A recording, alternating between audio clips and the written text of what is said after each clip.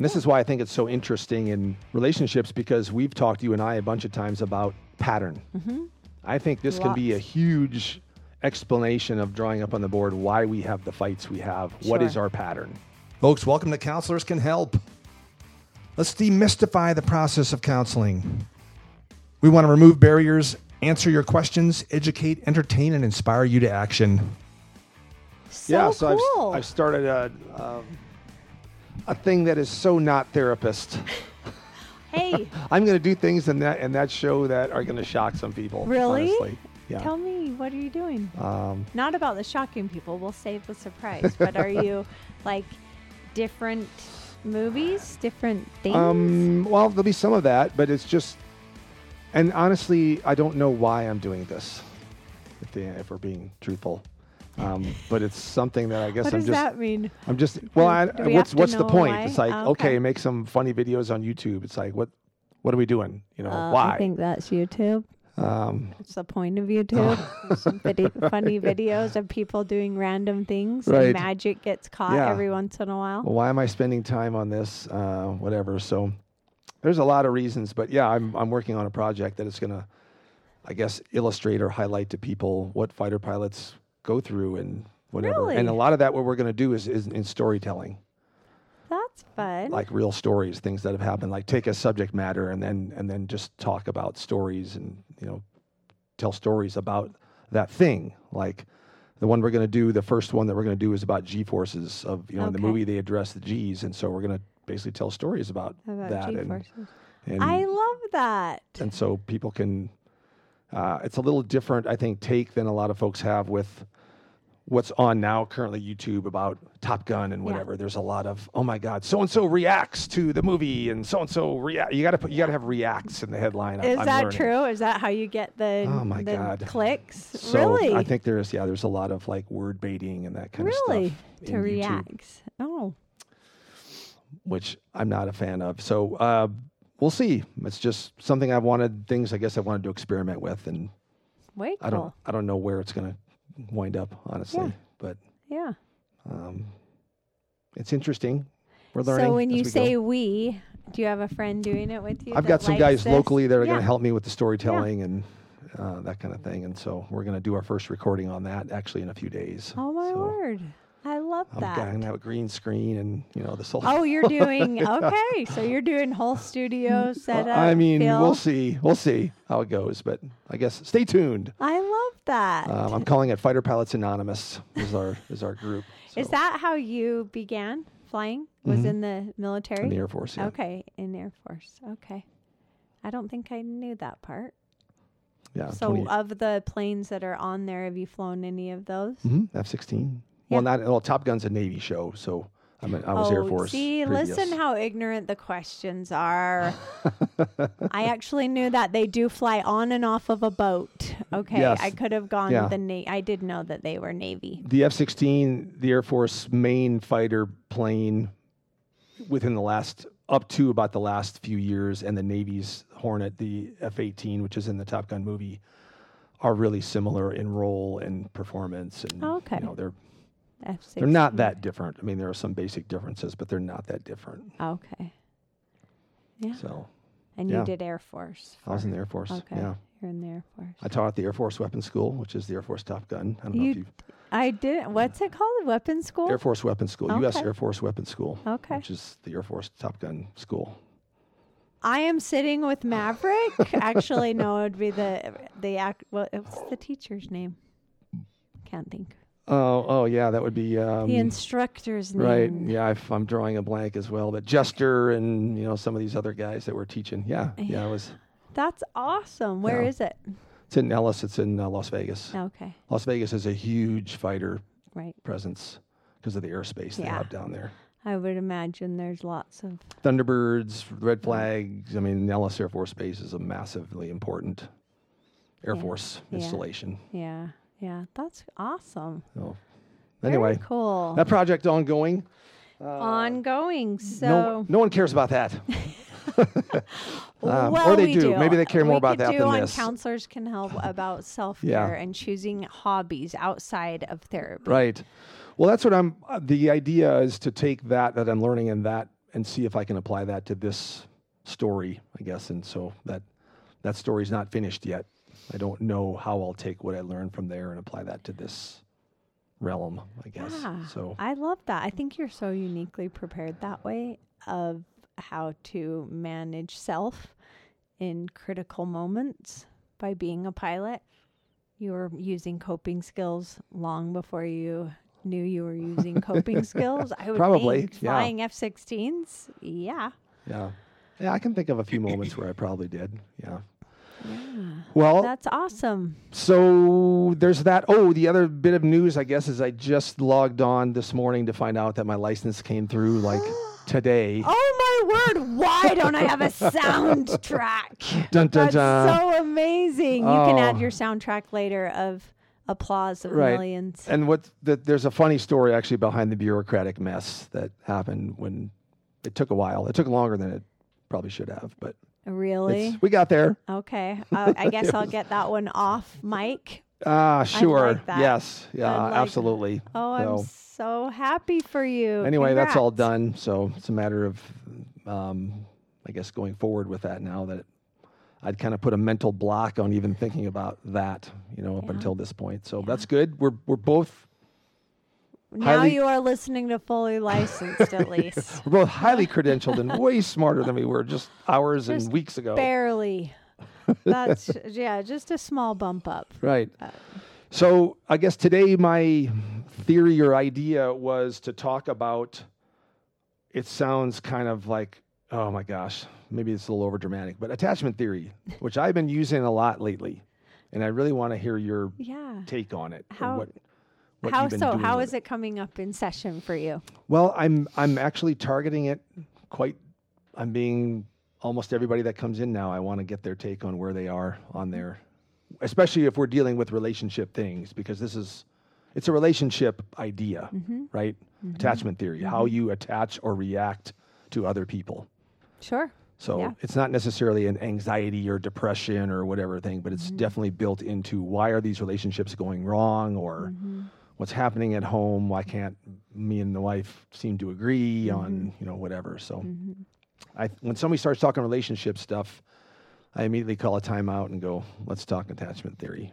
And talk about, did they identify their style? Like Yes. you try to help them identify their style. That's Yes. where I start. Yeah, and as so well. what's your style? So the folks most people listening probably haven't heard of attachment theory. So without a board, which is easier, you've got some pieces of paper here. There's essentially 4 quadrants. The theory goes that everyone is on that graph somewhere, right? There are 4 piles of people that have types of attachment theories. They're probably even broken down a little smaller than they are, but 4 big ones. 4 big ones, and the words vary. That's why I had Yeah. 2, because I didn't know which language you use versus I use. Right. Depending on where you look, these names will be changed slightly.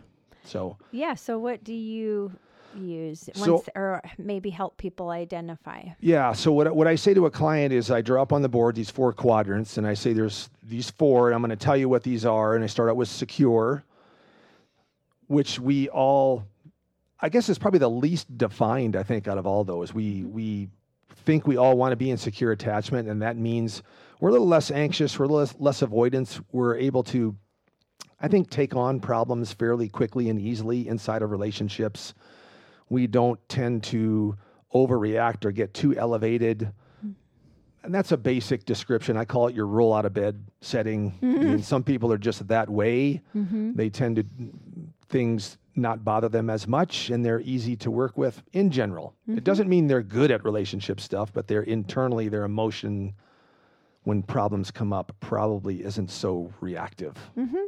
And I try to think of, especially when kind of setting the stage in therapy, of the vocabulary I'm going to use. And we've talked about it a lot in here about good, bad, not being words I like to use, but more healthy and un. And I put secure attachment on the same spectrum, that it's a healthy attachment. That is kind of, that secure is that baseline of the world is an okay place, and Sure. people are not out to get me at all times and in all seasons. Yeah, I think the attitude you bring in with secure attachment just makes things a little bit easier to get through hard stuff. And it's wonderful. Some people have that basic setting, that roll out of bed setting, and that's great for them. Not everybody falls into that category. No. So the next would be anxious, what I call anxious attachment. There may be other words for it. And that is the idea of my anxiety is growing higher and higher in this relationship or any relationship. And I worry about things like being abandoned, being left, being accused of things. I'm constantly worried about, will this relationship stay? I'm worried about many relationships. There's a huge amount of anxiety about relationships. And I tend to want to communicate a lot. I'm a 30, 40 time a day texter, in its extreme, with your spouse, say. I want to resolve things right now. When things bug me, I want to have it. Let's do it right now. Let's figure it out now. These are all anxious attachment, I would say, traits. Seeking reassurance is kind of Seeking how reassurance, I yes. often, and what is the word I'm thinking of? Not just often, but dramatically, like intensely. Okay. Yeah, there's a need for Intensity. reassurance. There's an unknown, a very much of a low confidence in this. Will this relationship survive, or whatever? So doesn't mean that there's necessarily truth behind all that stuff, but there's a definite roll out of bed setting of, I'm always scared that something's going to go wrong or happen to me in this relationship. So the next I go to is what I call avoidant.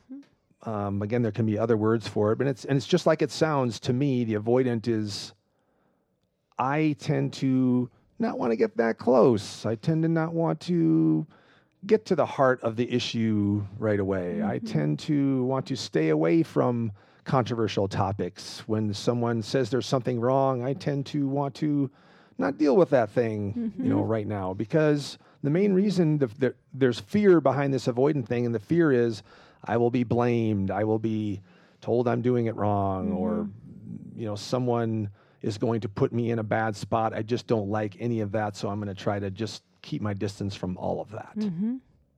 Yeah, with avoidant attachment, I describe it as a lot of times people will get in their logical brain.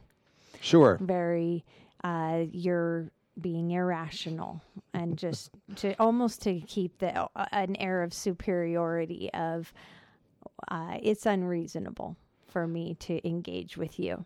Yeah. That can't be anything about me. It's about how you're being overly dramatic about something. There can be like you said, I think that's a perfect explanation, a logical error about why I'm doing what I'm doing, and your reaction is illogical. And it's protective. Yeah. Avoidant attachment is all are, protective. Either in the secure attachment, I believe it's going to be okay, right? In the anxious attachment, this is how I make it okay. In the avoidant attachment, you're being irrational, and that's why it's not okay, right? So there's really an explanation for each of those. Yeah. And it tends to, I guess, again, throw out traits that the person has, and this is generally how they deal with things. And this is why I think it's so interesting in relationships, because we've talked, you and I, a bunch of times about pattern. I think this can be a huge explanation of drawing up on the board why we have the fights we have. Sure. What is our pattern? I tend to do this, you tend to do that. Yep. So then when you do that, I do this, and around we go. And this can be, I think, a good explanation as to why the other person is doing what they're doing, I guess is why I bring it into relationship stuff. And so the fourth area, again, many names, I call it disorganized attachment. There are other words, I'm sure. I think it's basically a combination of the two, anxious and avoidant. It's just depends on the moment, depends on the person, the situation, but you're never really in the same place all the time. There is a back and forth between very heavy anxiety and very heavy avoidance in these situations. Yeah. There's inconsistencies with a disorganized attachment of kind of pinging between both banks, I say, of the anxiousness and the fearful and avoidant and very anxious. And so the person that's dealing with this person is confused many times what they're going to get, the kind of reaction they're going to, how to approach the person is very situation dependent and not necessarily known to the person that they're dealing with. And I might I would like to add, so is the person who is disorganized, the disorganized attachee. They are confused. They feel volatile. Gotcha. Or they can label that once they've been given the vocabulary. Oh, that's what's happening. I feel disorganized. They can kind of see that that's happening for them. Yeah. And I think that this disorganized attachment, the high anxiety and high avoidance, I think is a place of a lot of like research and intensity and opinion about what's going on there. What is the typical pattern, if we can find a pattern, which is difficult. And I think on many cases, the pattern, if you will, is the person on some level fundamentally believes that the relationship will not last. Right. And it's just a matter of how it ends, who gets the blame, or maybe they'll find some way to save this relationship. But I think there's a very deep-seated belief that either they or the relationship itself is always flawed. It's a very low-confident place to be, I think. Yeah. Anything you would add to that? No, I think, and again, as we describe that on a podcast, it can feel very like if X, then Y equals Z. And it's complex. Sure. Attachment style is just a space of getting to know, what happens for me? And I just think it helps understanding and helps clients get to a place of reflecting behavior rather than this is exactly how I am all the time, that we're complex. And I think in describing it, I want to just say these are attachment styles, and you might recognize yourself in several of them. And they're not to be used as a weapon against the other person. It's like, see, I'm secure and you're not, so therefore these must all be you're the problem. Yeah, exactly. Kind of so when I meet with a client for the very first time, I do try. That's interesting that you do that too. We'll identify sometimes, and mostly when I'm working with couples, but not as much in an individual. I actually really like that idea. But the first thing we talk about is, can we get to a state of curiosity when we're in here? You might not be that way out there all the time, but when we're in therapy, can we be curious about behaviors and things going well and not well? And when you can do that, then you can take a concept like attachment theory and not have it feel like I have to fit in this exact box, but just what feels recognizable about how do I react to my person? Oh, well, Meryl's saying that happens for quite a lot of people. Interesting. Let's learn more about that avoidant attachment. I tend to do that instead of it being this, well, he says in this, and this is how I am. But if we can start from this place of like, all of this is to help us in conflict, help us change behavior, help us do better in a situation, looking at it that way, then we can take a concept like attachment style and go, how does that fit for me? How is this helpful? Yeah. And the cool thing is when I explain these 4 concepts, generally so people understand it, I'll ask the person, where do you think you are? Yeah. And most times they're pretty darn accurate. Yeah. They can point to the graph and go, I think I'm there. And I'll just kind of draw a big circle, whatever. It's somewhere in there, right? Yeah. And there's a little test that I have on the web. It takes like 10 minutes to basically I make a bunch of statements and they answer whatever. And then the thing shows them where they are. And I'd say 90% of the time it's pretty darn close to where they thought where they were. So what's the therefore what? So the therefore becomes, so I'll give you a specific example. So the one I think I deal with the most, that was the most common, the most obvious, is if you have a person who is an anxious and a person who is avoidant in a relationship. And I would say to them, this is going to be the source of almost all your fighting. Yeah. Because you're going to deal with things in a very different way. And you must, if you can see how the other person's coming at it, you may be able to stop a lot of negative engagement. You may be able to stop a lot of these things or slow them way down, because instead of looking at and pointing at the other person saying, why are they doing what they're doing? This doesn't make any sense. They're being illogical, whatever it is. Instead, I think you can come at it with a idea of what do they need? What should I be doing to help them, and what do they need? What could they be doing to help, the situation? And we teach each other what are those maneuvers or things to do to help each other, keep this thing contained and not have it, we just go to the two worst parts of ourselves and drive, I guess, a huge wedge, between us. So I had an individual client, and the spouse wants to come in, and talk about this, a situation. And one of them is giving a kind of a heavy dose of blame to the other as they sit down, come in the room. I've never had that happen, Merrill, in session. Tell me about that. Right. That was a joke. And the blame was, this person lied to me. He didn't do what he said he was gonna. He kind of played hooky, whatever, didn't tell me the story, blah, blah, blah. I don't understand why he didn't just tell me the thing. And so as I saw them react, and I knew my client was probably pretty avoidant, I drew up this idea of okay, well, how will this interact when you have conflict? And the anxious person wants to resolve the thing now, don't understand why you're not engaging with me, why are you not answering my text messages, to which the avoidant person sees text after text. Shuts down.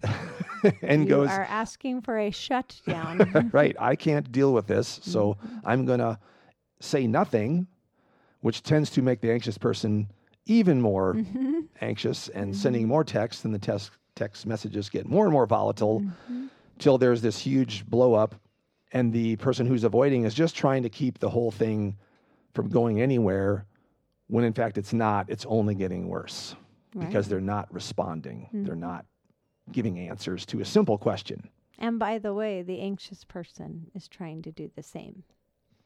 Right? They're also looking for answers. Sure. There's two people playing that. Yeah, and they're dance. Where they both stand and going to those habits is making the situation worse. Sure. If they accentuate those habits of avoidance or anxiety. Sure. So that's what Sue Johnson uses as the pursuer and withdrawer. Yeah, it's the same kind of concept, but it's a different way of looking at why. I think it helps to go, okay, I'm generally the pursuer. Why? What is my goals here? Where am I coming from? So the other person can see that in terms of, oh, well, they're anxious too. They just have a different anxiety than I do. My silence is seen to them as I'm leaving. We're divorcing. When really, I just don't want to talk about this now, and I'd rather this went away. Yeah. I'd like there to be peace. I'd like to not do this. Yeah.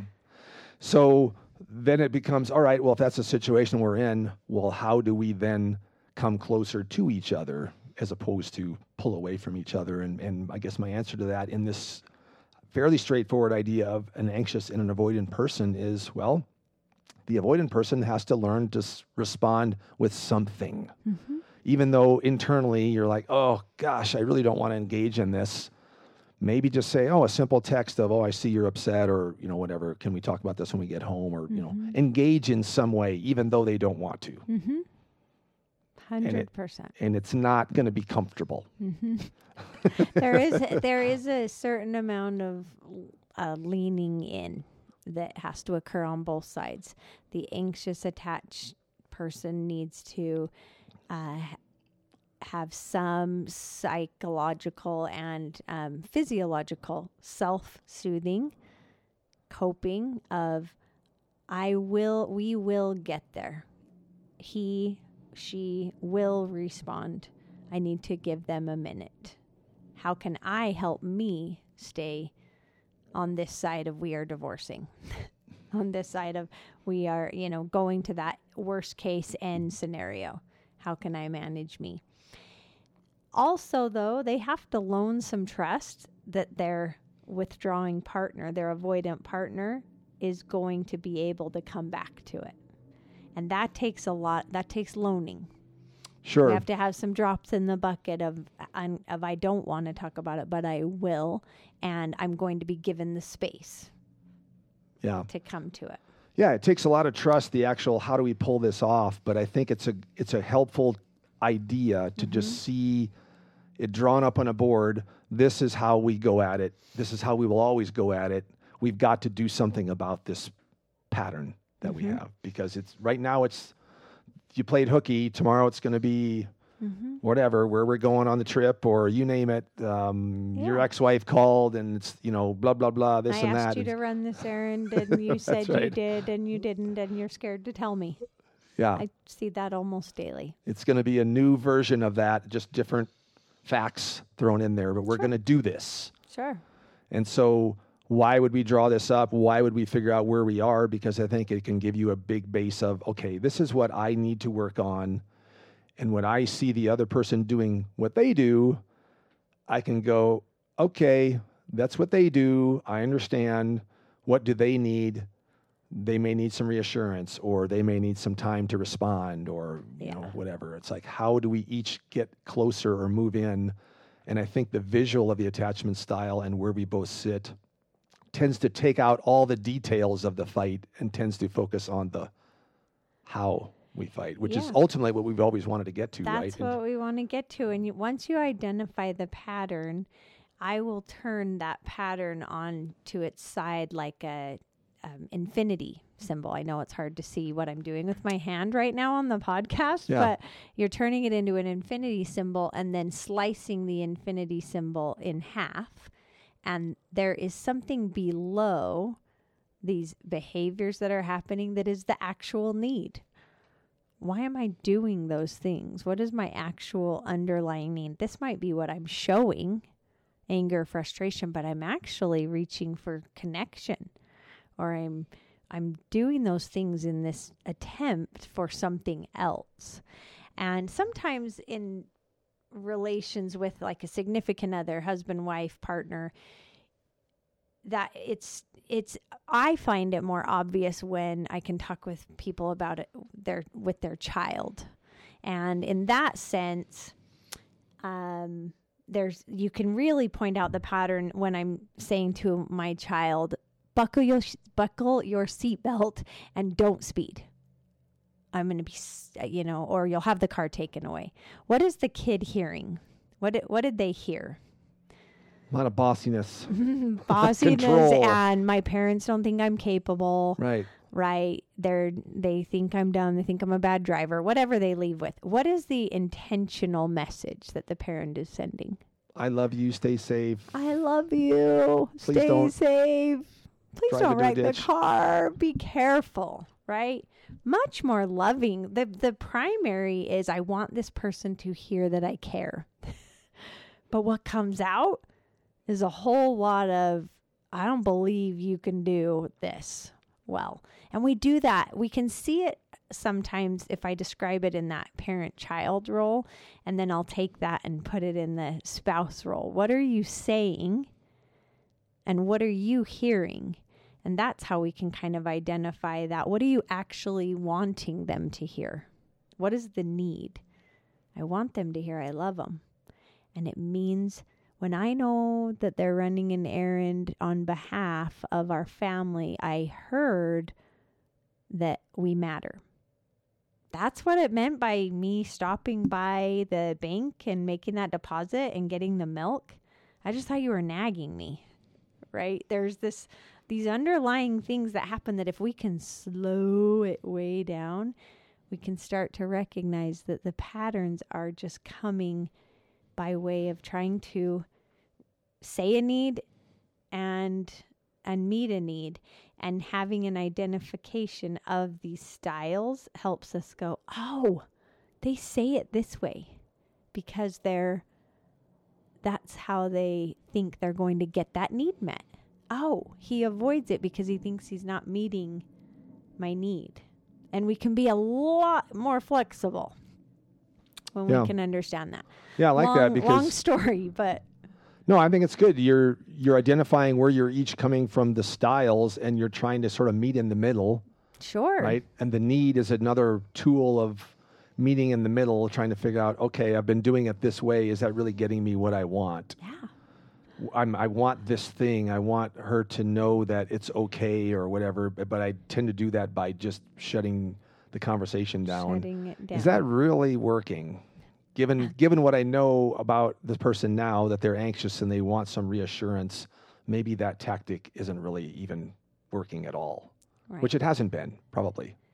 No, and oftentimes you'll have clients or couples explain that to you. Well, this is what I'm trying to do. And of course, my sarcastic clinician comes out of, how's that working? Right. How's it working for you? Right. It's not. So let's just reflect a little bit and see how it's not and how to not do it that way. We're still going to think differently. We're still going to have different needs. But can we identify and kind of take a step back and go, oh, that's what we're after. Yeah. And I think what the attachment style does is it takes both into account and not just sort of put the blame on one person. Right. It takes us, this is how our styles are. And maybe we're not even that different, but one of us is probably more avoidant than the other. One of us is probably more anxious than the other. And this is just what it tends to come out as. And I think it takes the conversation away from, why did they do that? Mm-hmm. Why is it that this always happens? Or I'll have individual clients, but a major part of their stress and concern is their relationships. And it's, they'll bring in the stories of, this is what they did, this 2 weeks ago or whatever. Would they always do this? And I shouldn't have to put up with that. Kind of like they should see the world my way. They should do it my way. And that's a hard thing to escape, right? When you're dealing with relationship stuff. Sure. I mean, whys will elicit defensiveness every time. And I use my absolutes pretty carefully. But if I use the word why, I am soliciting defensiveness. And so defensiveness really takes you away from collaborating or connecting. Defensiveness is drawing lines. And there's a right and a wrong in a battlefield. And if we can just get out of the asking of why and more considering help me understand what it is about this situation that upsets you. But help me understand how that goes for you instead of this space of demanding an answer or a response. It really puts you in a defensive space that will not be collaborative. The other thing too, that I get a kind of I guess, inquisical look from people is I will tell them all these things everybody's doing on this board are all reactions from fear. Like you think, oh, the anxious person is the only afraid one. Like, no. The avoidant person is afraid too. Sure. It's just coming out in a different way. Sure. They just don't know how to. Same. They don't know how to deal with it, so it's like, well, this is my way. I'm going to stay logical and distant, and whatever, and that serves me until I deal with you, and you're the opposite of that, and we tend to just explode. Yeah. Well, it must be your fault. Yeah. It's like you must be the one that is wrong here, and I think the attachment style brings out this idea that we're all afraid of something here, and let's try to figure out what the other person's really afraid of too. What do they need? That's a great thing, but I think it's helpful that it puts the emphasis on what do they need, what's going on with them, how could I help that, versus just stand there and point and say, why do they do that? What's wrong with them? How come they always do this reaction? Yeah. Yeah. So having an understanding can really help the flexibility of there are other options than doing it the same way and butting our heads against the same patterns. Well, I think even the anxious person feels like what they're doing is totally logical. Yeah. And the other person is illogical, even though the avoidant person is claiming they own the high ground of logic. Yeah. They both think their way is logical and the other is illogical, and therefore this is unsolvable, other than going to war or overwhelming the other person with doing it your way. Yeah. Yeah. I mean, I'm over. Yeah. Yep. All those things. I honestly don't think even anxious attachment style people can sustain that. They end up, if they don't get those met, they tend to, sometimes I have seen clients become avoidant. Like, well, I don't get it met anyway, so I'm just going to avoid that. And then they both. Attachment styles can be movable. They can be, or pliable, maybe is the wrong word. Like we have a pattern long enough, then we just start to be frustrated about it. And kind of change the way we do something. But I will say they can change for the positive too. You can move from a when the needs are met, moving from an anxious attachment to a more secure attachment, which I believe is the good news of attachment theory, is when John Bowlby originally created the attachment theory, he, at least the research, maybe if you asked him personally, he wouldn't say that, but what was written was that it was not a changeable thing. This is what happened when you were young, and that's how you would move throughout your life. You were either securely attached because of the way your caregiver was, or insecurely or avoidant, anxious. That stayed. And Sue Johnson is really the one who said that is movable.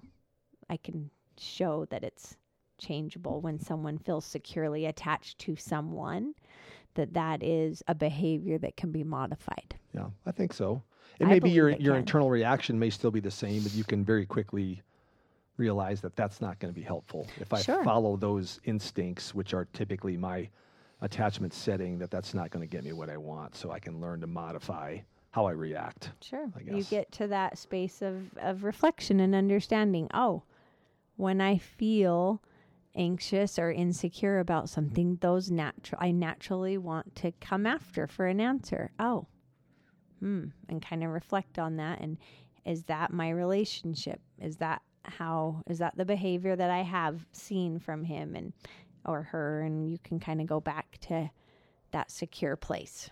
Right? Yeah. But it does take a lot of reflection, and it does take a lot of paying attention. And I think, like you said, the good news is people can move, and we can see where we're moving towards. Mm-hmm. We can see what I'm working on, what do they need, what are they working on, and I think we have a much clearer plan, I guess, of why we typically have conflict and what we're going to try to do in the future to fix it. Yeah.